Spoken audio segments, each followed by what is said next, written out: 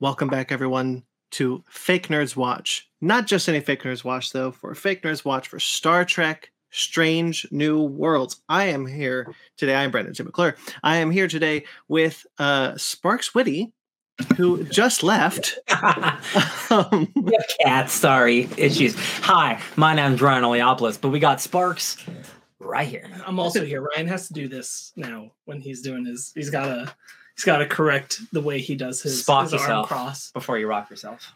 So Sparks Whitty, Sparks, you joined me on the last season of Star Trek Strange New Worlds for a few episodes. Ryan, you have not joined me on the Star Trek. Whoa. I joined for most of the episodes, and the only time I was absent was when I wasn't invited.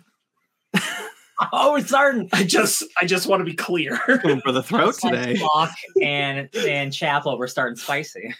Ryan, this is you've not joined me on the Fake Nerds Watch for Star Trek before. How would you think of the first season before we get into this? Well, let me tell you, Brandon, because I finished it yesterday. It's great. It's fantastic. I like Star Trek. I like a lot of things, but I haven't.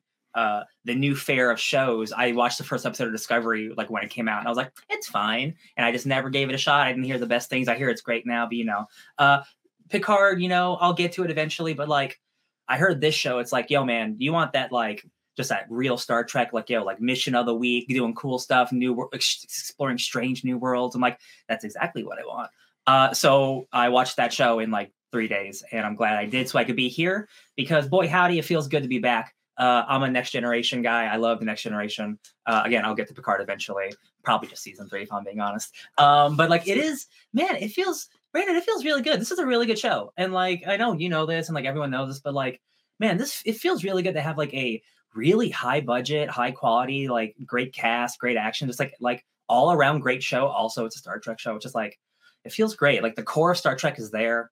It's wonderful. I'm happy to be here. I'm happy you're here. Happy you both are here. So why don't we get right into it for the first episode of season 2 called The Broken Circle. Yeah. This is directed by Chris Fisher, who directed last season's Equality of Mercy, the final episode of the season. Oh, yeah. It's a Romulan episode. I watched that yesterday. It's a good episode. Written by Akiva Goldsman and Henry Alonso Myers. So what did we think of this first episode? Sparks, it was nice. Oh, sorry. No, yeah, I thought it was great. I was happy to be back in the metaphorical saddle. I really like that the first episode is willing, like brave enough, to not have Pike at the center of it. Yeah. And I think that was a good way to follow up on like where we left with number 1 and him for the previous season. Like, we're going to get to that, but he's got to take care of stuff. So here you go. Here's everybody else. And it gave a nice, like, let's spotlight everybody else. Mm-hmm. Ryan? Yeah, I didn't have as long as waiting you guys. I had about like 16 hours for the new season for me to watch. So, but it was also nice to be back. This was just a nice, great first episode. I feel like you could probably jump in, not that you should, but like any good Star Trek episode, like you could just watch an episode and get something great out of it, right? It shouldn't rely heavily on like continuity or anything, but like, besides the stuff with like, which they tell you in the previously on Star Trek, like besides like the I forget her name, but Rebecca Romijn and Christopher, like their stuff, like there's not really stuff you really need to know because it's about a heist to steal the Enterprise, which is a really, really fun thing. And I always love a great stinger before the credits. It's like, we're going to steal the Enterprise. And it's like, like, that's great. It's great. I had a lot of fun. I mostly agree with what you're saying. I think like there is a little bit of like heavy leaning on the Gorn and Lana's history with the Gorn. Like that's still present in the background. Not to the detriment of like, could you jump in here? Sure, you could. Yeah. So I'm happy with this episode. I'm happy to be back. It's not, I wouldn't say it's a great first episode of the season. It doesn't quite get me like, oh yeah, I cannot wait for the rest of this season. It doesn't quite get my blood pumping like the final episode of season 1 did. But it's still, I think, a solid episode. It's got some really great moments. And Yeah. Can I I ask was real quick? yeah. Because I literally just like this might as well have just been episode 11 of season 1. How long is the gap from when About you a watched? year. It's been okay. Okay, gotcha. Yeah, so it's been about a year, and in universe it's a couple of months. Yeah. Because they mentioned that they've been at Space Dock for a couple of months. Mm-hmm.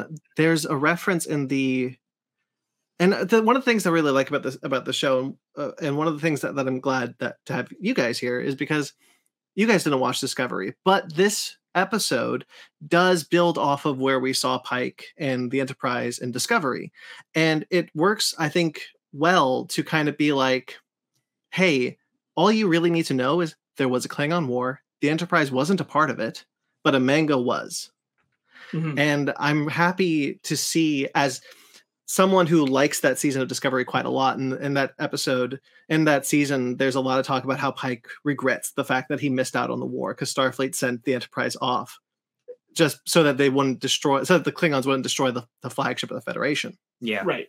And that's weighing on Pike in season 2 of Star Trek Discovery. And we're kind of getting a bit of that on other characters now, like M'Benga and Chapel, of like, oh, what did we do during the war? And how did that affect us? And I'm happy that you don't need that Discovery background, but it also helps if you do. Yeah, absolutely. I mean, I definitely could feel like there's definitely like stuff I'm missing, but like I had enough context for me to be like, yeah, like, you know, I got enough. I'm the same as you, just to be clear. Like when I watched, like I also have not watched Discovery. Yeah. So like this is the show I watch. Yeah.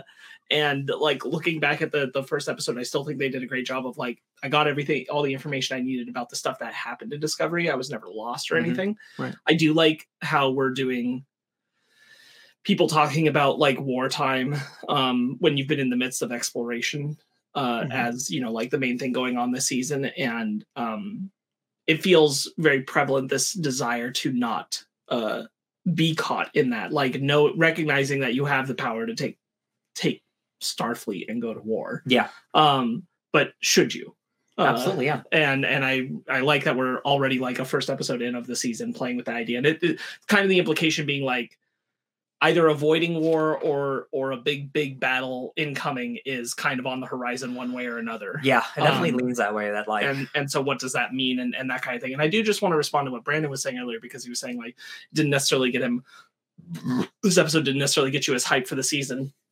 And I'll say exactly why you're wrong, which is because this episode introduces Carol Kane. Yeah. Taking over as chief engineer. And that has me 1000% excited about the season. I forgot. Because I did not know that she was going to start just being on the ship. I thought she was going to be like a one-off appearance. For real, yeah. I am really happy to hear you say that. She's kind of a divisive figure online. I fell in love with her immediately. I love her already from other things. Yes. So like she was gonna win no matter what, because like anything she does, she's never wrong. This goofy accent. It's like, oh, I should have recognized your accent. You're a Lanathite. I'm like, what's a Lanathite? Like nobody knows that. Yeah, that was really interesting. The idea that they've introduced this species that the Federation is aware of that's lived for thousands of years. And it's not one that's ever been in canon before. This is it is a completely new species. And for a chunk of time, secretly on Earth. Yeah. Until the 22nd century. Yeah. Amazing. I'm really curious about where she goes, about where this whole character. She's incredible. I love her scene when she's on the bridge. Her dialogue with Spock is incredible. I'm so in love with this character already. Yeah. Because you talked about like her being divisive. The Star Trek baby here, I gotta ask, has there always been like, there's never been any indication of like the advanced civilization that came to Earth, right?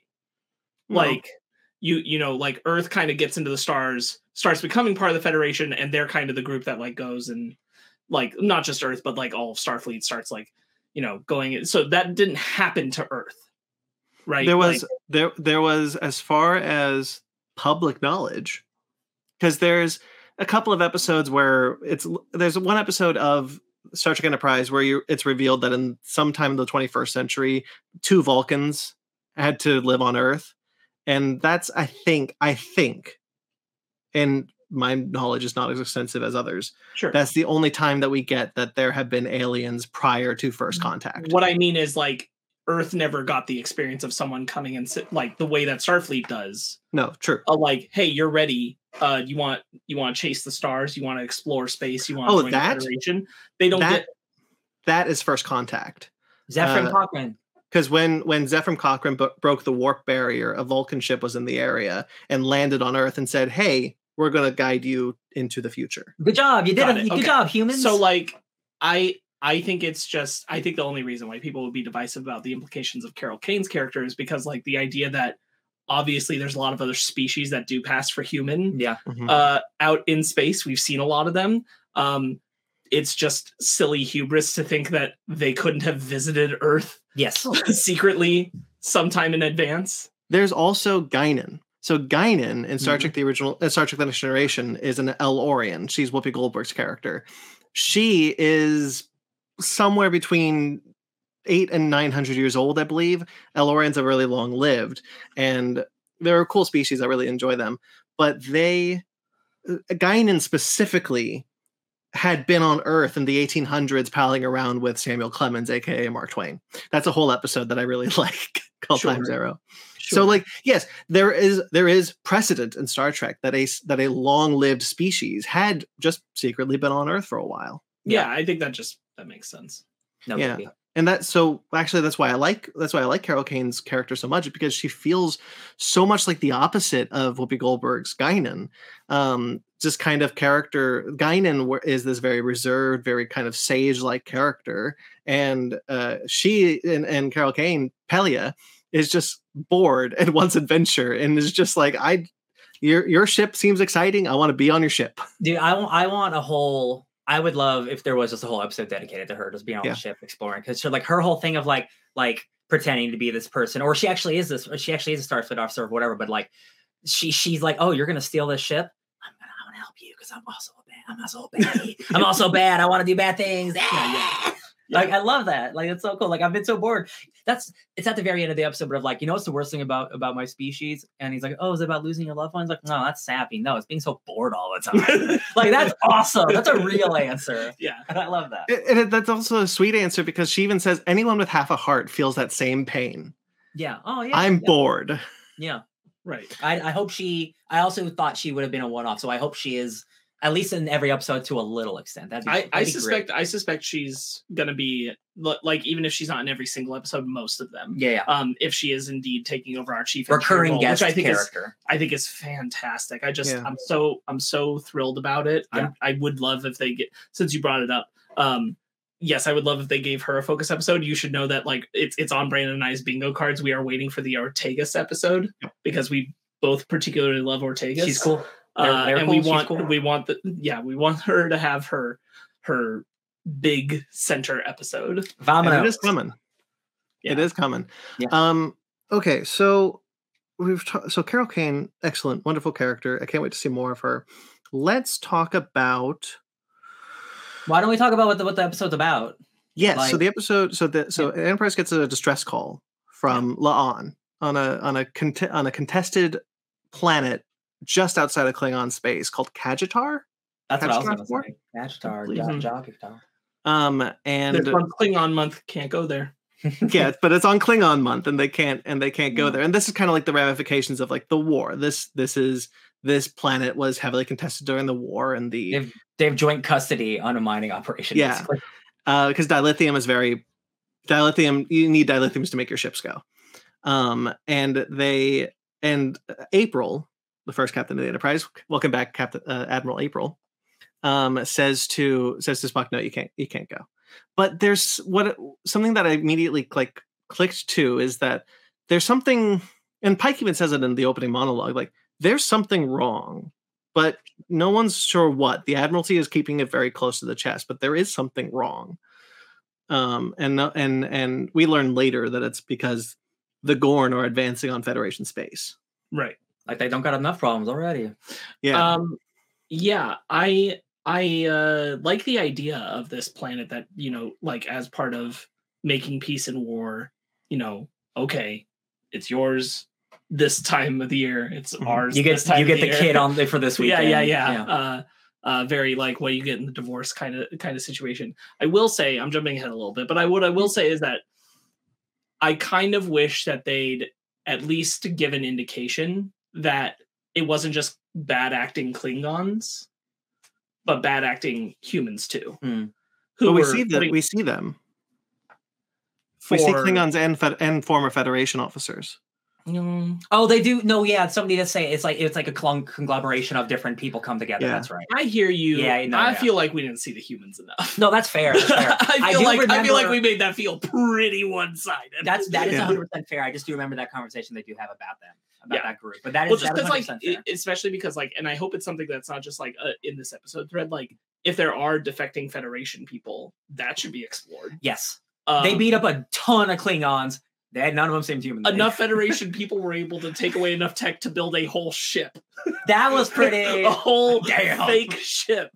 That dude, they had Palpatine that on have the to line. point out something. I think. They had Palpatine on. Yeah, they do say in a dialogue that the syndicate that currently controls Khajiit 4 is run by Klingon and former Federation officers, and that's but the fight sequences, and it seems pretty clearly like run by Klingons, and the humans are just kind of there. Yes. And when Nurse Chapel and Benga fight, they're only fighting Klingons. They're not fighting humans. Right. And man, they kick almost like too much ass, in my opinion. Yeah. Like they're like, damn, Chapel, you got hands. Yeah. And then like round 3 happens, and I'm like, at least like they all look bloodied up, like they didn't come out unscathed. Like I appreciate especially that. Chapel. Like after that last, I'll give you a minute, and she takes on like 4 dudes. I love battle damage. I love battle damage. Riggedy wrecked. I don't want to get to the I don't want to get to the fight yet because there's a lot there, the implications there that I want to dive into. As far as like the moral implications of what they did. But one of the things that I appreciate about this episode is that it's very reminiscent of the original series in the sense that like in the original series, it's the Klingons and the Federation are in a Cold War, much like the Russians and the Americans were. That was the point, is that at any moment, a all-out war can break out between the Federation and the Klingon. And Kirk is constantly walking in that line. And that's what this episode felt like one of those, like, we are currently in the Klingon Cold War. Hostilities can erupt at any moment, and it's up to the Enterprise to stop that. And I appreciated that kind of callback to the original series, you know? Yeah, because I'm sure it'll be something. I think that and the Gorn thing are probably going to be tied together at some point. There'll probably be more animosity with the Klingons throughout the season, and then a bunch of lizard men will show up and are like, "Well, we got to team up, bro." You see that 9th episode, that alien episode? Shit, they can do that now. I'm so excited to see an adult Gorn because we've only seen the infants at this point. Man, back when they just used to be like dudes with like zippers, like now they're straight up just like xenomorphs. So I'm like, damn, that's an upgrade. That's awesome. I keep picturing, like, in my mind, I know I'm basically picturing the lizard people from the Space Jumanji movie that I forget the name. Zathura. That's a cool dude. I keep picturing those things as the Gorn. I always picture this is a horrible deep cut, but I always picture the Slee Stack from the Land of the Lost. No, yeah. I get you. Yeah. That's how I. Yeah, that's how I always picture the Gorn for some reason. I really like Captain Spock. I do too. I want the ship to go. He has the best catchphrase. So okay, so I need this joke to die. I want it. I like this. There's some fun stuff happening in the scene, like when Uhura does a great impersonation of Pike saying "hit it." And I love Mitchell saying, my last captain used to say zoom. I think that's pretty funny, but it is not fair to Strange New Worlds because I'm sure they didn't know this was going to happen. But the last episode of Star Trek Picard ended on the exact same joke. Oh, did it really? Oh. Yeah. And the 1-2 punch of just that being the last episode and this being the first episode was kind of like, okay, I'm good now. I've had this. I'm ready to, like, let's maybe not keep calling attention to this catchphrase. Speaking as a person who had no knowledge of that, yes, right. I loved it in the trailer and I loved it in the episode. Mm-hmm. I think Ethan Peck is so good as Spock. Yeah, man. And his full delivery, like just the zoom in, the eyebrow and everything of, I want the ship to go. And then the eyebrow raises. Yeah. Obviously I wasn't on last season, but like the episode where he switches with his wife and he has to pretend to be her, like, man, like he is like, this whole cast is really good. Yes. Like this is like, and also, oh my God, this is like the perfect example of what you do. And like, this is like, show Disney, this is what you do when you're casting characters again. Like, cause like in that show we have Kirk and we have Spock and we have Uhura and we have Pike and we have all these people and like, they're just recasted with great actors. And I'm like, nobody cares because it's acting. Nobody cares. And I was like, God, the show's so good. Yes. And So every member of the this show is filled with classic members of the original series. Mbenga, Chapel, Uhura, Spock, all came from the original series proper, and they're all excellently recast, and they're all so good. And one of the things that I really appreciated watching, because I started watching the Ready Room, which is the behind the scenes kind of featurettes for specific episodes. Well, Will Wheaton talks to a member of the cast, and Will Wheaton talked about how Jonathan Frakes said that the Strange New Worlds cast is the closest Star Trek has come to recreating what the cast on The Next Generation had. Mm-hmm. Yeah, I 100% feel that, because everyone is bringing their A game. They all so close knit, and they clearly love each other. chemistry. They have such good chemistry. Some of them have far too much chemistry, which I love. And I'm so here for this cast of characters. Whenever I tune in, it's because primarily, bottom line, I know this cast is going to deliver. Yeah, right. 100%. Yeah. I was gonna say for Ryan, like I think it would be worth your time because you like these kinds of things. There was like a 10-minute video, right? Like something like 10 minutes of the cast just talking about what it meant to be taking on these roles in the show and that kind of thing, like before it aired and all this stuff. And I remember watching it and being like, yeah, all right. Yeah. Like even without a lot of affinity for like classic Star Trek and all that, I was like, yeah, y'all care. Y'all got some real vibes and stuff going. This is great. Yeah, the show sings based off of superb writing, high, beautiful budget, and an incredible cast. And you talk about Ethan Peck, and imagine getting Spock right, not just with Leonard Nimoy and Zachary Quinto, but getting it right another time with a third incredible actor to play him. Yeah. I just incredible. I love Ethan Peck as Spock so much. He is very much playing Spock in his rebellious phase. Mm-hmm. And I'm so here for this because like we know Spock. We know what happens to Spock. Spock becomes this kind of logical Vulcan person, but I think breaking his emotional barriers in that episode, in the 9th episode of the last season, allows Ethan Peck to play with the idea of, okay, the Spock isn't fully cooked yet. He's rebellious. He's emotional. He doesn't know how to handle all these emotions, and that will lead him nicely to where we see Leonard Nimoy. Right. Yeah. All the stuff with him and Chapel, I adore. I think it's just so good. They're like, oh, that's like the OTP. That's the one true ship right there. And like, and then I learned there's like, they don't do anything with that in the original series. Not that they have to or anything, but I'm like, no, that would have been fun to like, if I ever wanted to watch that show, it would be there, but it's not. Ryan, you have no idea how much I hate Spock and Chapel. How much I hate that I love them in this show. Because in the original show, in the original series, I mentioned before, Chapel is a horrible character in the original series. Oh, that's a bummer. I think she's terrible. Unfortunately, Majel Barrett gets saddled with the worst character on that show, for me anyway. Yeah. She's constantly this kind of lovesick, swooning over Spock, always like, oh, Mr. Spock, why don't you acknowledge me? Why don't you tell me you love me? Blah, blah, blah. It's awful. Yeah. It's such terrible writing. It's so well done here, and it ends badly. That's awful. Yeah. And I'm so invested in the Spock and Chapel in this show where I'm like, why did you do this to me? Yeah. Because they can't actually go anywhere, right? Because I mean, I guess you could make it so that they break up, right? Yeah, it doesn't really matter. Not to spoil, but we know that T'Pring and Spock are still. Why? I did see that There's still a couple in the original series. Yeah. I was gonna say, like, it feels like something where, you know, right now he's his emotional barriers are down, he's loose, and he clearly has feelings for Chapel and 100%. cares, and like he's going to make the decision logically Yeah. to bottle all that back up and shut himself off. And when he shuts himself off, he totally shuts her out. Yeah. And she's not just seeing mixed signals. Like, they're building something that kind of makes they're gonna trying be really, to make her lovesick, like bad 60s writing. Sure. Makes sense. Yeah. As why Spock would be like a wall that she's talking to. Because he will that'd be dramatic and like really like, oh, like really good, like that. Yeah, I'm sure there will be a point in the show where they're just going to like he's going to completely shut her out. Yeah.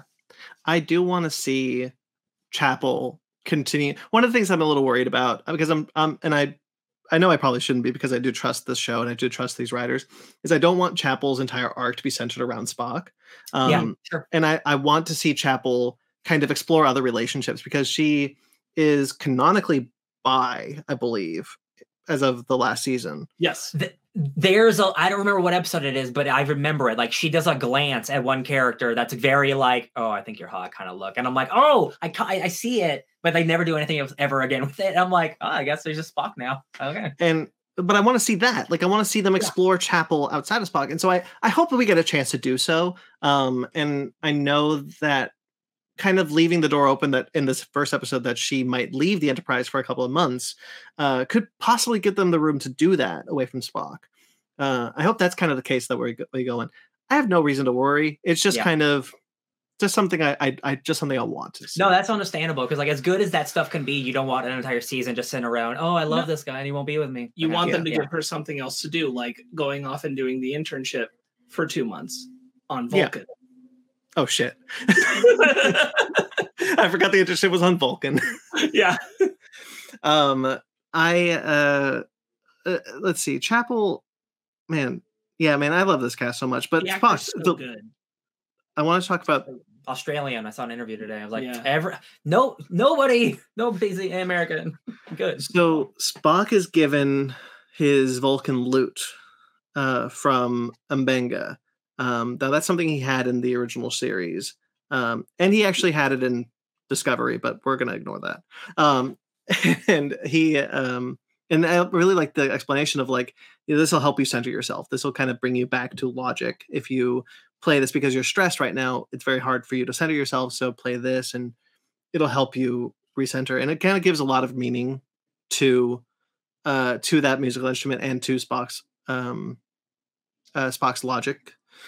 Fun fact about that, though, that the episode where we first see that is the reason why J.J. Abrams put Uhura and Spock together as a couple in the Star Trek 09 film. Okay. So just thought I'd throw that out there, because I think that's incredibly strange. Strange. They're very flirtatious in the episode. I kind of see it, but I'm like, that's weird, but okay. Yeah. I feel you.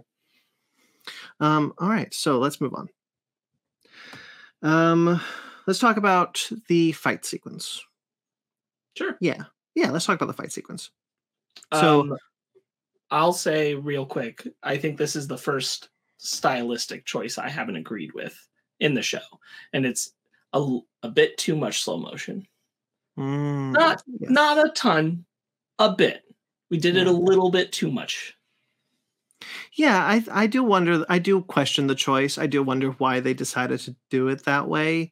Because I think you could get away with it without it. I think the choreography is good. It's not like you're hiding the choreography through it. I think it comes from like a very like late 80s, early 90s film style thing to do when you are in a war scene, right? The slow motion activates like when they're charging up and going into war, that kind of thing. And I think they're trying to evoke the same idea. Like in this moment, Mbenga is back in the war. Yeah. Like regardless of the fact that they're not a zoom in. Yes. On him. Yeah. I think that's the thing they're trying to capture. And I'm kind of with it for the first chunk of it. And then it goes a little too long. Yeah. I think what it might actually be, how just there's a lot of slow motion. I just think the scene lasts too long.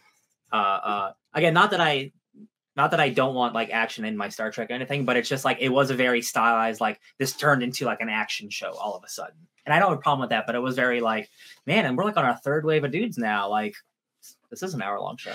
So. Yeah, I do like the implication that M'Benga had developed this kind of steroid that allows him and Chapel to wipe the floor with Klingons. Oh my god, yeah, they turn into Hulks. Their eyes dilate, like that's like drugs. I don't mind that per se. I think the sequence goes on a little too long, but what I'm more interested in is what it is it going to come back around? Because I don't think the Federation or Starfleet knows that M'Benga has this drug. This definitely does not seem regulation. Yeah, and because like the Starfleet and the Federation is very much against augmentation. That's why Una is in jail, and this would kind of be like, this is technically a drug that augments your strength, and I don't think the Federation would be okay with that. Even during wartime, I don't think they would be okay with this. Yeah. And I wonder who knows about this drug, and is the moral implications of having this drug going to come around? Because that's what I'm really interested in to see. You know what? I have to imagine, because the theme seems to be about like war and stuff. So like, I have to imagine I hope it comes back around. Well, that and you got number one's like story kind of tied to like lying in Starfleet and how that tied into augmentation and that kind of stuff. So that's true. I think that like both things can kind of all work together. Yeah. But I do think it goes on a little too long, and because it's really silly that these two doctors, one of them 100 pounds soaking wet, is feeding up these Klingons, and the longer it goes on, the more you start to question, like, oh, why is this still? That's the thing. I don't want to. I never want to question how badass people can be, but like Klingons are like battle hardened, right? Like they kick ass. Like, and you get a little bit of it when a couple, but like this is again a dozen at one. Like, come on. This is again another reason why you should have maybe thrown a couple of like human being Federation guys in there for sure. Yeah. And we get a little bit of that when Chapel like throws a punch at someone and it hurts her hand because the drug is wearing off. And I'm like, okay, well that at least we're getting that, but that's the only time it happens. Yeah. And I would have liked more kind of a struggle there, because it borderlines on the ridiculous. It doesn't quite get there, but it does straddle the line. There was a point where she says like, you got any more of that juice, doc? And I thought, oh my God, please no more. No, I thought another round was going to happen. So thankfully they did stop it. So because we're talking about that sequence, I also need to bring up, because I'm who I am, when we get to the sickbay on this false Federation ship, I looked at that sickbay and I was like, oh, that's Discovery's sickbay. So they're reusing the set. It's a Star Trek show. They reuse the set. Sure. And I didn't. And then as the scene kept going, I was like, oh, this is just Discovery's set. They just used Discovery's interior set all over. Holy shit. Smart. And it was so fun. It was so funny because, and this isn't a criticism, Star Trek reuses sets all the time. I was watching this and I was like, oh, I remember when that character died over there. Oh, I remember when that happened over there. Like, it kept reminding me. I got like flashes of scenes from Star Trek Discovery. Sure. It was fun. The architects of those particular starships were lazy that week. Yeah. Oh, but like, it makes sense actually, because, and this is not something you guys would know, they say it's a Crossfield class ship. Mm-hmm. That's Discovery. Discovery is a Crossfield class ship. Okay, there you go. So that's why it is, and it kind of goes back to in the first season when they go to the it's not a Constitution class, but it looks like a Constitution class, but that's why it kind of explains the same interior use. It's not something they needed to do because they just need a new set. But I do appreciate that they do kind of have this idea where, like, if you're into this, if you're into new Star Trek, what she says is it's a Crossfield class, I think. And what that means is, and it's the saucer section of what the Discovery class ship is, because you can tell it's got the gap in the middle of the saucer, and then the rest of it is cobbled together from another ship. So it's very much a bastardization of a Federation starship. It's very much like we put this together with what we had. And that's why she says, I think. So I did actually really, really like that. It is a cool looking ship just in general. Before they nuke it. Yeah. Which one do I want to say next? I really like that we get so quickly to follow up on the La'an with the finding the girl's parents story, and just like wrap that up. I like her a lot. I thought that was good because I really like La'an. Yeah, she got the spice. Yeah, I'm glad that she came back. I really appreciate that. I mean, look, it's a episodic TV show more than a serialized TV show, and so I don't think keeping your cast of characters off screen for so long really works. And I'm glad that La'an is able to come back so quickly, because I would miss her had she been gone longer. I agree, because she's one of my favorites. Also, she comes back in a very Marion style of out drinking a big man. Mm-hmm. Oh yeah. Mm-hmm. I thought about that too. Yeah, I always like that trope. They're drinking Klingon blood wine, which I guess now has blood in it. Makes sense. Doesn't have to be human. Doesn't have to be human. There's animals. I'm into that. Whatever. I don't care. Yeah. Hey, no shade on the Klingon blood wine. Spock gets some too. He gets seconds. This is a very un-Vulcan. I mean, it's very Christian of them, isn't it? Ooh. I mean, Jesus' blood is wine. So they're cutting out the middle metaphor. It's true. Yeah, that's true. They did it. Spock's like, yes, my Klingon brothers, have you heard the word of Jesus Christ? The fight between the false Federation ship and the Enterprise is really cool. Zipping and zagging between the crystal ice. There's a point even before he fires on the ship where, like, proximity to the Klingon ship, I'm just like, bro, they know that you're there. Yeah, like, they know. They're not looking. They charge their gun. They charge their gun just before he shoots, and you're like, yeah, they know. Yeah. I just thought it was a little bit. I didn't mind the back and forthing of, like, Mbenga and Chapel and, like, how they're going to survive, what they're going to do, and Spock's hesitancy to destroy the ship. Yeah. I didn't mind that. However, I didn't know what Spock was waiting for. Mm. See, like, I wouldn't mind it if Spock knew that they were like working on a way out, and he was like giving them as long of a chance as he possibly could. But I'm like, what were you waiting for? You don't know. Yeah, no, yeah. I do agree. I guess maybe he was waiting for maybe a communication from them. Yeah, like just a word, drawing it out for hope's sake. But I'm like, we really rose up onto the line. I think they wanted to make it as, like, dramatic as no, possible. Absolutely. And I just think, like, I've seen it even in the small amount of Star Trek I've consumed. I've seen a better rendition of just, like, the captain knowing, like, there's a slim chance they're going to pull it off, so we got to leave them as much room as possible. That's not communicated. Yeah. I feel right. I do like Mbenga's line before they go out the airlock where Mbenga's like, this is going to suck. Like, I'm not sugarcoating this. I really appreciate that, because they're like, no, we'll be fine. There's a lot of, like, sci-fi tropes where we go out the airlock. It's like, it'll be fine. Mbenga's like, no, this is going to suck. If this doesn't work, we're dead. Yeah, I like before that. Oh God, what does he say? We've been through much worse than this. And Chapel's like, no, we have not. No, we're gonna die. And then he's like, no, yeah, you're right. I'm sorry. Yeah, you're right. I'm not gonna bullshit a bullshitter. Yeah, I like putting them together. I think they've got good chemistry. I really like how do you pronounce? Do you guys know how to pronounce the actor's name? I don't even know Mbenga's character. Look it up for you.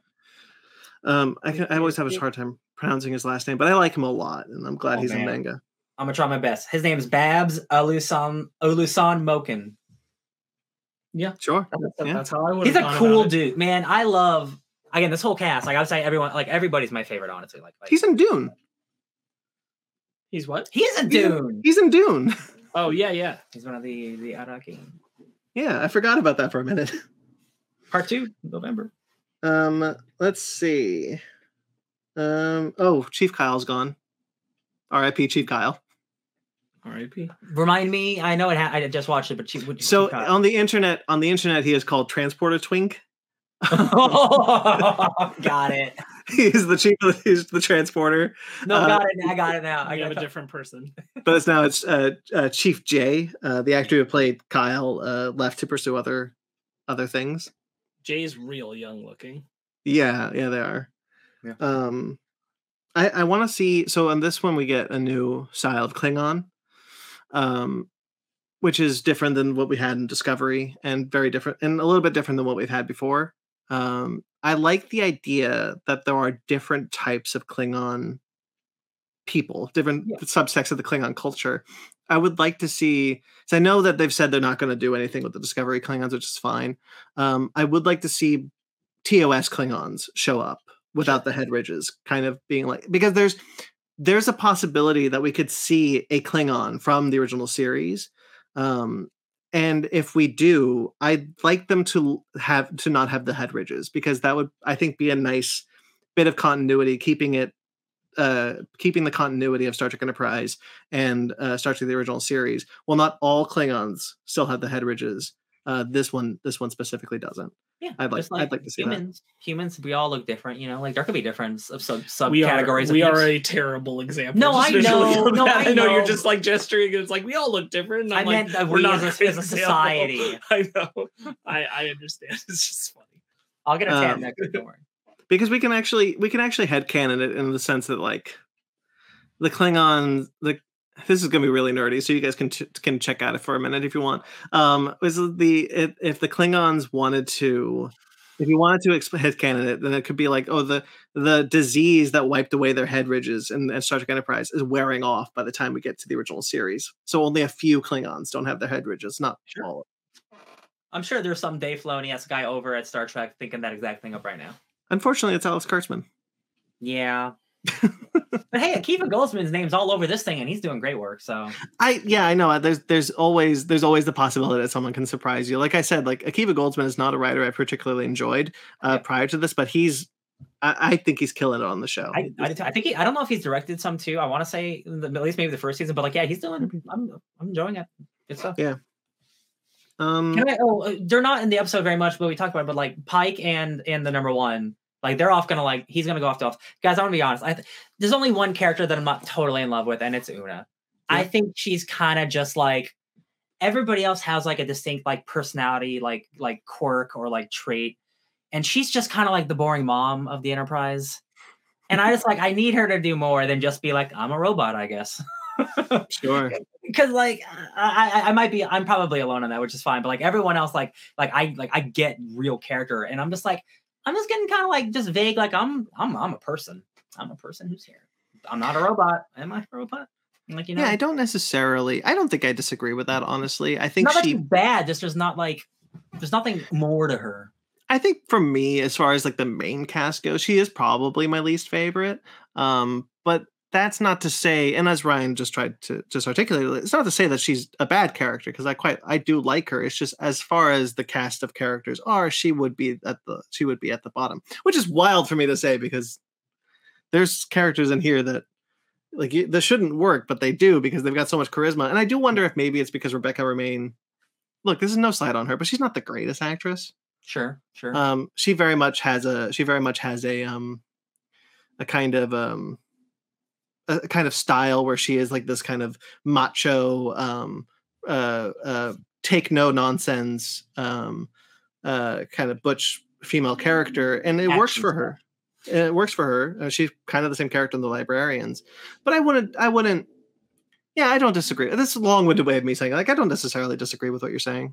What I will say, and I understand that these things shouldn't necessarily completely be held in conversation with each other, but if you are a person who watches the Orville, I don't feel like anyone else on this show is a shadow or living under a better guise of someone that's on the Orville, except for her, who I feel like is living in the shadow of Adrian Palicki, who is basically her character better on the Orville. And I don't feel like anyone else is suffering from that, but because I watched the Orville, I'm kind of but Adrian Palicki is basically the same person, but better. Yeah. I really love Adrian Palicki. That is a very good comparison, yeah. I mean, because they are meant to be Pike and Una. They do play it as the mom and the dad of the Enterprise, right? And very much the same thing on the Orville. I agree with that. I think, yeah, I agree with that. There's nothing more to add. I think it's just one of those things where it's hard not to compare those two when literally everybody else we've talked about on Strange New Worlds feels so distinctively different from any of their character comparisons on the Orville. Sure. But those two feel like they're crafted in the exact same mold, and just one of them's getting better material to work with too. That's part of it on the Orville. But do you think that Una's plot will be a big part of the season? I'm hoping because I think that's going to open her up. Yeah. That's because I don't want them to just throw her away or anything, because that's what it kind of felt like. But if Pike's going to do something, then I think that's not. I don't have to worry about that. Yeah, I'm sure honestly, I think it'll be resolved in the next episode. Sure. As far as she'll be allowed to go back to the Enterprise, because I don't think you're getting rid of that character. Yeah. I think the most interested I ever was in her character was when it was revealed that she was an Illyrian. I really like that episode, and I really like her in that episode. She was allowed to shine a little bit more, and I'd like to see that continue. So there's an interesting thing happening in current Star Trek, and it's not necessarily weird that it's happening in Strange New Worlds, but it is weird. Honestly, it is weird because we know that this doesn't. So in the Federation, it's illegal to be augmented because of the eugenics wars in the 90s. And it was a whole thing. And for 400 years and counting, it is illegal to have any sort of augmentation in the Federation. And to do this idea of Una being augmented and having La'an be a descendant of a very famous augment, Khan Noonien Singh. It's weird that we're doing this here because we know that in the future of Star Trek, the future of where this show is set, nothing really comes from this. This doesn't change the rules on augments. This doesn't really change anything. It will only affect Una's story and not the Federation as a whole. Yeah. And it's interesting that they're choosing to go in that direction. Can it affect Illyrians in the future? We don't know. We don't see Illyrians in the future. So that's what I'm thinking, is that this, like, where this is really gonna, and this is like kind of what we were talking about with the Mbenga thing, like that also in this episode kind of being like a type of augmentation. And like, where could that ride? And like, I think it is going to be about Federation kind of drawing lines, like, because what we kind of had got from the first season, right? It's been a bit, is that her species augmentation is like a part of their existence. It's just as far as it's a part of how they live. It's a part of like their religion, right? Yeah. And so I think it's going to bring into a debate of like, can Federation rule against something that is so inherently part of like who they are, like kind of like no weapons mastering kind of thing if Mandalorians existed here, right? Well, like, you can't say that, they're Mandalorians. That's all they do. That's their thing. That is their religion. Like, so same deal. And I feel like that's maybe the point, is to put a species at the center of that conversation, because it puts into light, like, where does Federation draw those lines, and like having to make an exception of like, well, when it's part of who you are. Yeah, that's a really good point. Because the only time we ever saw an Illyrian, they were introduced in Star Trek Enterprise. The species was introduced there, so we've never seen them in any further than this point. So it could be exactly what you're saying, Sparks, that these species, because it is part of their species that they augment, and it is proven that it doesn't create homicidal murderers, then they could just make the exception for the species. And I think even in that episode, where it's revealed that Una is an Illyrian, is that the Illyrians did try to join the Federation, but were turned away because they were augmented. Right. And I think that's maybe the point of putting Una at the center of this, is to reopen that discussion in a way where, like, you could just tackle, like, how does the Federation embrace people who want to be part of it, but they maybe necessarily are like drawing lines that are arbitrary and are not taking an individual into an account. Now, there is something to be said for what you're saying, because in Star Trek Prodigy, and this is something like all throughout Star Trek, the modern Star Trek era, Star Trek Picard Season 2, Strange New Worlds, Star Trek Prodigy, they've been dealing with the idea of augmentation and how the Federation's ideals towards it are outdated, and they have been for a very, very long time. And Star Trek Prodigy deals with it by it's having its main character be an augment. They didn't know they were augmented, but they were created in a lab and they were augmented. And the Federation was going to turn them away, but because they saved, spoilers for Star Trek Prodigy, but because they saved the Federation, they were allowed to join Starfleet not temporarily. What does it mean when you're like, where you join something, but you didn't quite get like a rank yet. You're just kind of, you are not a Jedi Master yet. Yeah, that's what I'm thinking. Like, something like that. You're on probation. probationarily, something like that. Yeah. So it basically means like trial. I think trial in context, period. yeah, it's like a trial period, and like if you get through, then like we'll grant you actual rank inside, but like you're being watched very closely. Yeah, and so Prodigy takes place in the late 23rd century, and this is the mid 22nd century. So, nope. This is the mid 23rd century. That takes place in the late 24th century. So we know that. I know. I don't know what Brandon, this takes place in the future. That's all.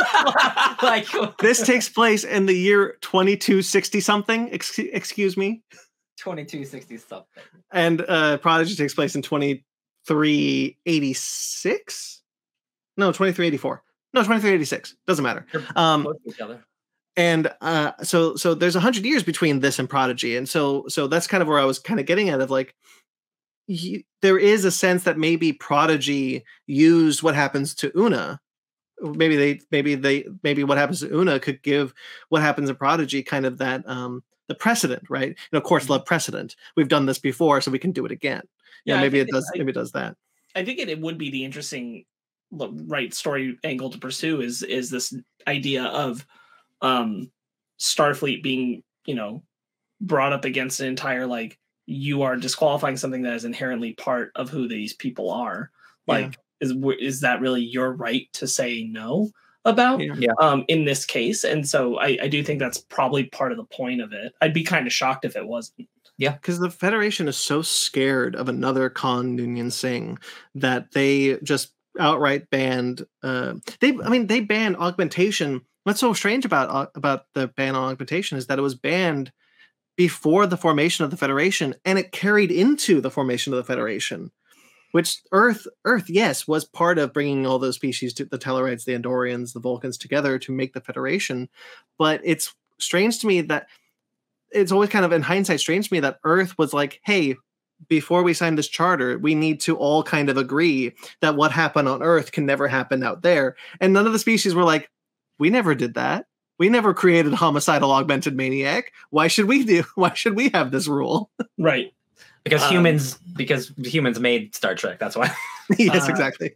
Yeah, I feel like I wouldn't be shocked if we are looking at something where Una gets like the exact same kind of thing, like a probationary period, right? But the point and the goal of her succeeding is to allow all of Illyria to be part of the Federation. Right. And I also wanted to note that, like, because we were talking about it, I do like when Una is specifically tied with La'an. Yeah, I think that's when Rebecca Romaine has the best stuff. That is because they were having fun doing fun stuff together. The cadet stuff. Yeah, when they were hunting them down. That was good stuff. That's a good episode. Yep. I'm fun. Yeah, we're fun. Yeah, I love stern badass chicks getting to unwind. Yeah. Let's see. Oh, just a quick note. I like their covert outfits on the planet. I think they look good. Something I think that all modern Star Trek has done is their what's it called? Casual wear has just been top notch. Oh yeah, I agree 100%. One of my favorite things about Spock having to come back to Starfleet after he stole the Enterprise and everything is him being hungover when he did it. Oh yeah, love it. Can you lower your voice, Admiral? Are you hungover, Spock? That's your punishment. I like the implication that I do like Admiral April, and some people have brought this up that so stealing the Enterprise is not new in the franchise. This happened in Star Trek 3: The Search for Spock. Kirk and the crew stole the Enterprise to go save Spock, to search for him, and they but they got severely punished. Well, they were meant to, and then they saved the world. And then Kirk just got a demotion.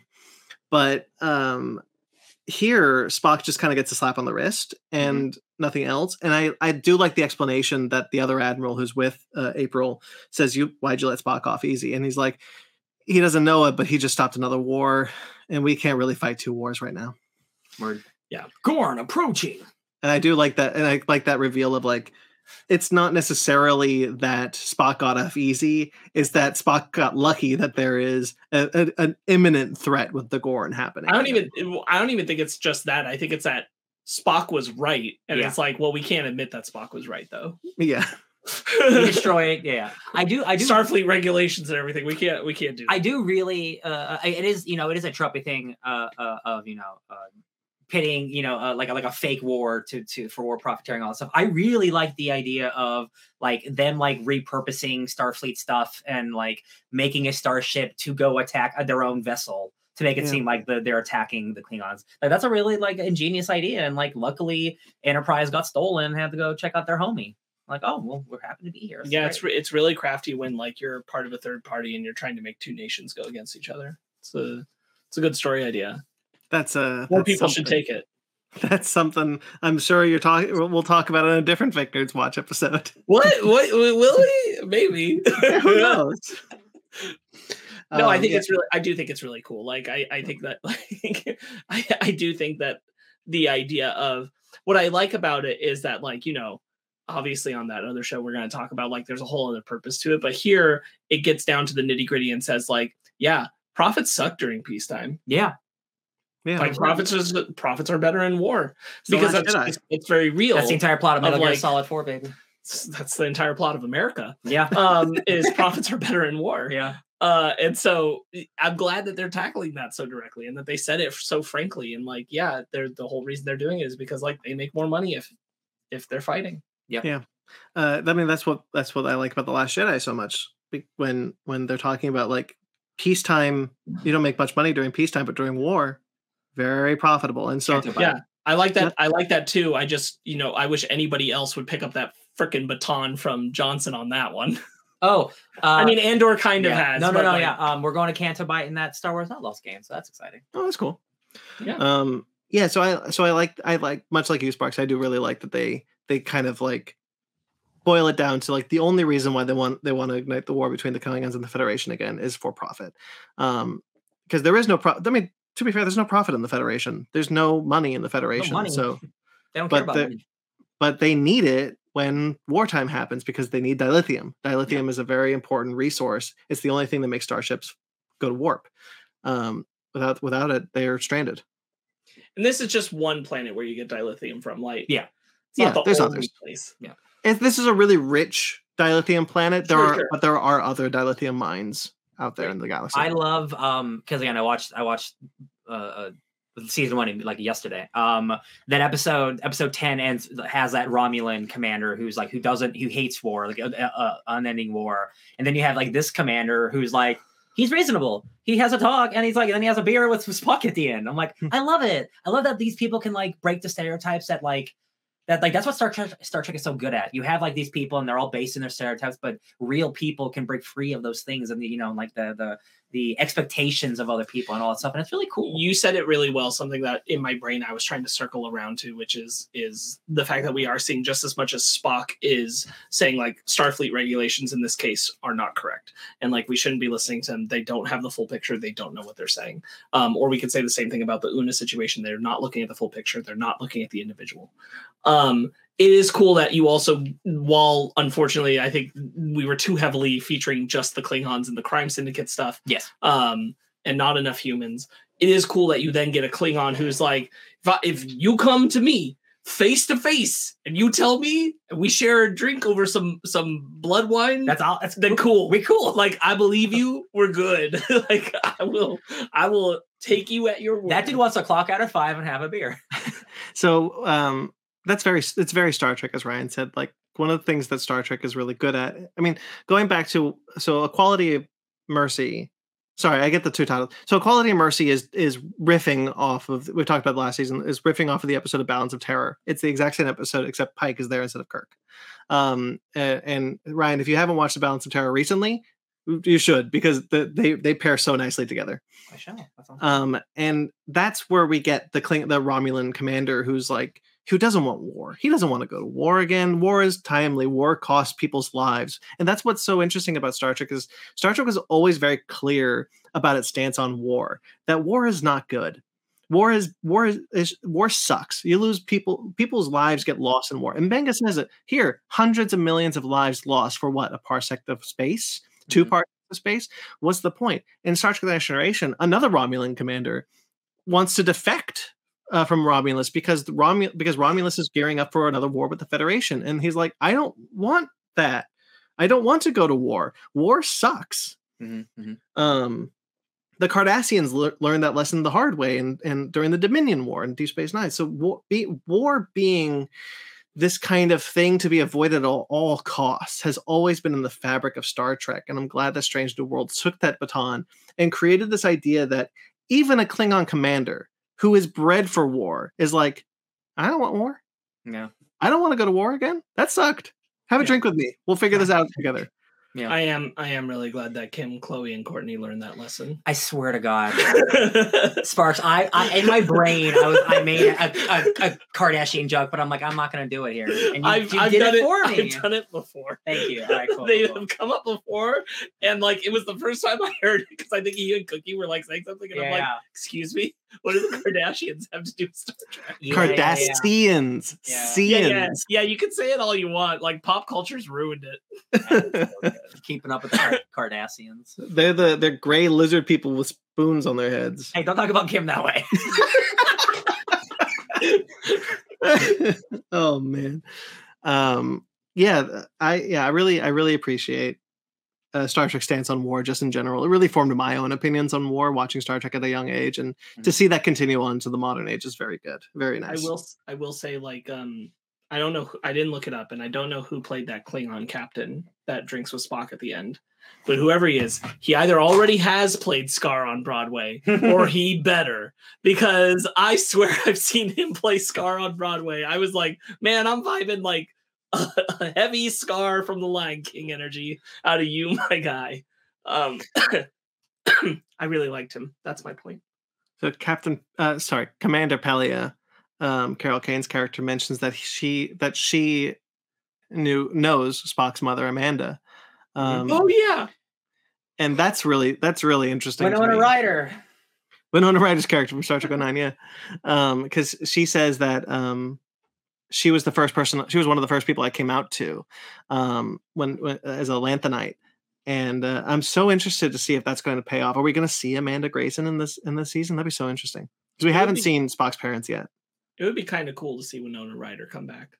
It would be the actress who played her in Star Trek Discovery. I think his name's Andrew Jackson. Is that the guy? Does that look like this face? I don't know. Hard to tell. That is a white man. I know. Because we've met Spock's parents in Star Trek Discovery. They have not crossed over to Strange New Worlds yet.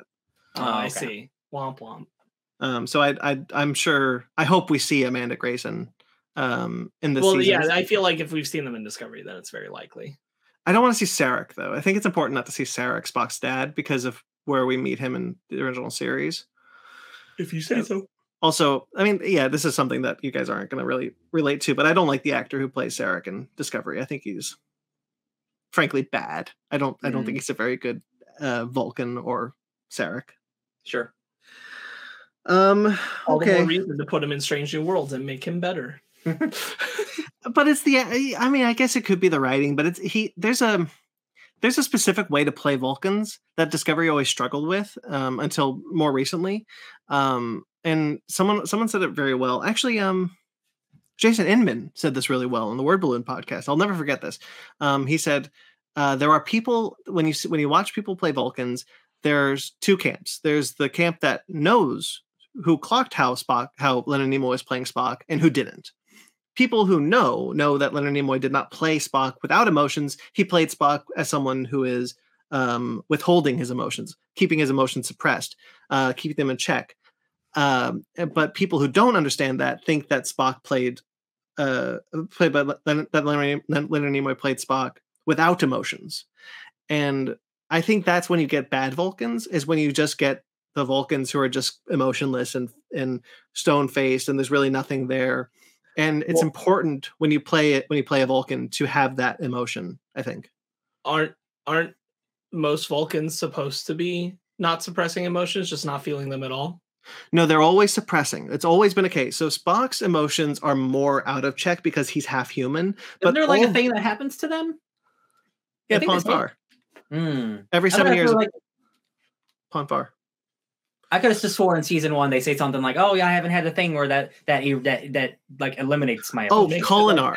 The Kolinar. Yes, so there's the Kolinar that purges all emotions. Not every Vulcan goes through it, I believe. But it's still a sense of Vulcans have always been canon that Vulcans feel emotions far stronger than humans. Their emotions are far more ravage than humans' emotions, which is why they searched logic during their dark ages. And I think, and so like Spock is always kind of on the verge of breaking down because his emotions are clouded by also being human. Whereas everyone else, all the good Vulcans anyway, I should say, always play it as they have emotions, but they're not showing them. They're suppressing them. They're hiding them. They're not devoid of it. And that's what I want to see more of. Sure. I mean, like in a performance level, I completely agree with you. Like I get what you're saying. I just, as a species, I wanted clarification. Yeah. I think you're right about like, in general saying we're in Spock's rebellious phase. This is very much his like he's in his Shinji time. Oh jeez. Too many emotions. Now we have to bring his family into it now. Did you see the trailer for the rest of the season? They put like this season on Star Trek Strange New Worlds. I did not watch it. Negative. Then I will not tell you some of the cool stuff that I saw in that. Do not tell me because I'm going to watch it. Yeah, I think that's everything I've got. I don't really have much more. No, any more. Yeah, I'm done. No, I think we talked a good bit about a solid episode. Longer than the episode. Absolutely. Very sweet that the episode is dedicated to Nichelle Nichols. Oh yeah. That was really sweet. Yeah. Lovely, great first episode. Happy to be back after a whole 16 hours. Sorry guys, it took you a year. Well, I'm happy you're here. I'm glad you enjoyed the show. I'm glad you watched the show. I'm looking forward to continuing to discuss and dissect this season for the next 9 weeks. What did you think of Kirk in the last season? Just super quick. I wasn't crazy about Paul Wesley as Kirk. I kind of wasn't either, and I was really excited that Kirk was on the show. And like, I don't know what it was, but like, I totally didn't love his vibe. He didn't have the it. He didn't have whatever Shatner had. He didn't have it. Yeah, I'm sure he's a great actor, 100%. But yeah, whatever it is, he didn't have it. I don't know what it is.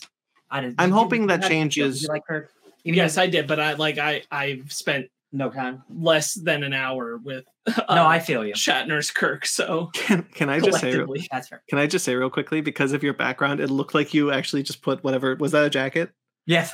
It looked like you put it on the seat behind you. Oh yes. Hold this in. Thank you. Yeah. I'm excited to see Paul Wesley again in this season because I do wonder if maybe the idea of playing Kirk as someone who never got the Enterprise, never got command of the Enterprise, had a completely different command trajectory, was a deliberate choice to play the character differently. And when we see the younger Kirk, will we see more of the Shatner? Yeah, I really wonder because like is he coming back? Is that confirmed? I don't remember. Right, because when we see him, he's like from a different. I forgot. It's been a bit. He's not like in main timeline, right? Yeah, he's in a different time. He's in the timeline where Captain Pike never had the accident. Yeah, right. Yeah, I can totally buy that is not necessarily like who he's going to be when we see like actual Kirk. That like there was a shift in who that character is just by proxy of like it being an alternate. Like I don't think he played it. I don't think the actor went in and played it as though this is exactly who Kirk is, regardless of which path and timeline this is. I think it is altered. Yeah, that makes sense.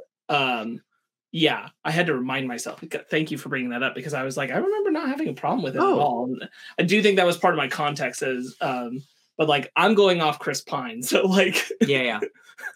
We didn't see Sam at all this episode. Oh yeah, his brother with the mustache. I mean, he appears and disappears.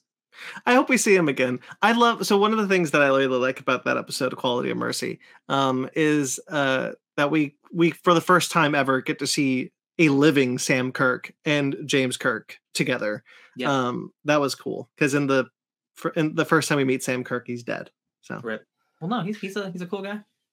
Yeah, that's a good episode, man. The first episode of that season when there's just like his Lieutenant Kirk coming up. Yeah, send Lieutenant Kirk up, and it's Sam. I'm like, oh shit. Good. It's a good fake out. It is a good fake out. Yeah. My mom fell for it hard. Yeah. Yeah, she watched the first episode of Strange New Worlds. That's all she's watched so far. But Nice. like they were doing the like whole like Lieutenant Kirk's heading up to the bridge just as you requested, and she was like, they got Kirk in this from episode 1, and then she was like, that's kind of surprising, and I was like, well, just wait. Stash. Sam Kirk, and she's like, who is Sam Kirk? And I'm like, you watch Star Trek. That actually reminds me of something really funny. This is a complete tangent, so if anyone doesn't want to listen to the rest of this episode, go right ahead. But I was watching The Adventures of Young Indiana Jones, and there's an episode where 10-year-old Indiana has hay fever, and he's like, it's looking like the kid's gonna die, and because they can't get to a doctor in time. And he's laying there, and his mother's caressing him, and his mother is trying to protect him, trying to like, find a way to make him feel better. And Indiana looks up and he goes, is this how Susie felt? And I was like, oh, who's Susie? And the mom goes, no, your sister died when she was very young. And I was like, hang the fuck on. What the hell? When did this never once mentioned prior to that episode? Never once mentioned after that episode. Yep. It was, she has a Wikipedia page that just says mentioned in the one episode. And I'm like, hey, wait, Obi-Wan has a brother.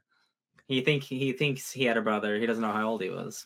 But like, man, it was a wild moment where I was like, I guess Indiana had a sister.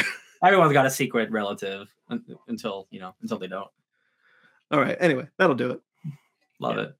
Okay. So, guys, oh, this is so weird because normally this is where I tell my guest host to plug their stuff, but we all have the same stuff. It's true.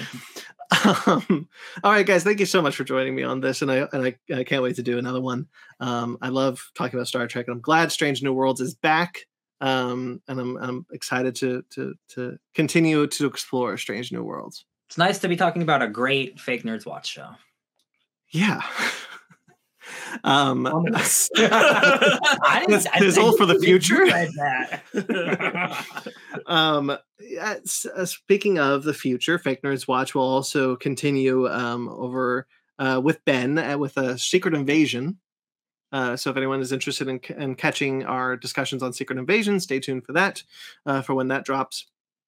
But of course, you can find more Fake Nerds Watch Star Trek if you'd like on this feed. We've talked about, I've talked about most of episodes that have aired so far. So please check those out if you'd like, and they're all on the audio feed. If you want to go back in time to like 7 years ago when I first joined the podcast, Brandon and I don't know if Ben did it, but we watched and talked about some Star Trek stuff as well, like 7 years ago. Ben did do that. We talked about we did 5 Star Trek movies in the lead up to the 50th anniversary of Star Trek, which is Star Trek Beyond. It's true. I listened to all those episodes. Look at that. Yeah. Okay. No context. We gave you context. Maybe that'll maybe we'll give you the context finally. All right, so that'll do it, guys. Of course, there's plenty more shows on this channel. If you like this video, subscribe to this channel. You can check out such shows as Fake Nerd Podcast. Fake Nerd Podcast is our mothership show where all the shows come from. Fake Nerd Podcast goes live every Sundays. Please join us if you'd like, where we talk about all sorts of movies and comic book news and TV show news and things like that. We're reviewing. Yeah, we're talking about Mission Impossible 2, 3, and 4 this coming weekend in the lead up to Star Trek. Lead up to Mission Impossible Dead Reckoning Part 1. How funny would it be, Brandon, if we watched all the Mission Impossible movies to watch the next Star Trek movie? That's not even okay. But like Star Trek 4 needs to come out. And true. Tom Cruise should be a captain of another ship. Hell yeah. I'd watch it. I mean, I'd watch it anyway, but I'd double watch it then. Yeah. So, and then after that, we'll be doing Indiana Jones and the Dial of Destiny. So stay tuned for just those couple episodes. Previously, we talked about The Flash. If you're interested in our thoughts on The Flash, you can find that on an episode or its own Cinephiles. It is in the Cinephiles right now. There are other shows you can check out, such as Basement Arcade and Basement Arcade Pause Menu. Summer Games Fest for Basement Arcade Pause Menu was a recent episode you guys did. Yes, and Ben has a new episode coming out this Friday about gaming remasters. Woo! There you go. And the Animation Station Fake Nerd Book Club. Oh, Star Trek Fake Nerd Book Club is coming. I've recorded the first episode of that, so stay tuned. I'm excited for that. That's with Travis Alexander from Kaiju Ramen Media. Nice. Miscellaneous. Do you want to? I mean, He said it. It's coming out this week. Miscellaneous. Miscellaneous is back. If you don't know what Miscellaneous is, that's fair. It's been a while. Miscellaneous is our mythology-based podcast where we talk about certain mythological stories. However, this time we are going to be talking about the various MacGuffins that plague Indiana Jones's life. The 5 of all 5 films. So I will be talking about the Dial of Destiny after the movie is out. The first episode, we talked about the Ark of the Covenant, kind of going through the real life stories, the mythological stories that inspired Indiana Jones and the Raiders of the Lost Ark. That episode's coming soon. Stay tuned. I'm very excited about that. Nice. And the real score. The real score is coming. Mask of Zorro new episode. And we got a couple of episodes in the can. Yep. So stay tuned for that. Yeah. So all sorts of shows. Oh, Conversation, guys. You can check out Conversation. That's my audio only podcast where I talk to podcasters about their fandoms. My most recent episode with Ken Knapsack is up right now to talk about Indiana Jones. If you haven't noticed, there's a lot of Indiana Jones happening on the podcast network right now, and I'm excited about it. And that'll do it. Of course, you can check out our TeePublic or our Patreon if you'd like to support us financially, or on our website at fakenerdpodcast.com. Brand new website. It's up now. You can check out all sorts of everything that I've said. It's on that website. Please check it out. Fake Nerd Podcast on all the social medias. fakenerdguys@gmail.com. I'm at BT McClure on Instagram and Twitter. I also write for CBR.com, AtomicGeekdom.com, and KaijuRamenMedia.com, where I'm also their editor. Sparks, where can people find you? You can find me wanting the ship to go now at Sparks Witty on Instagram, Twitter, SPARKZ Witty. And Ryan? You can find me setting my phasers to fun at DJ Tony Snark 616. All right, guys. Like this video, subscribe to this channel, subscribe to the audio feed if you'd like. And until next time you see us, live long and prosper.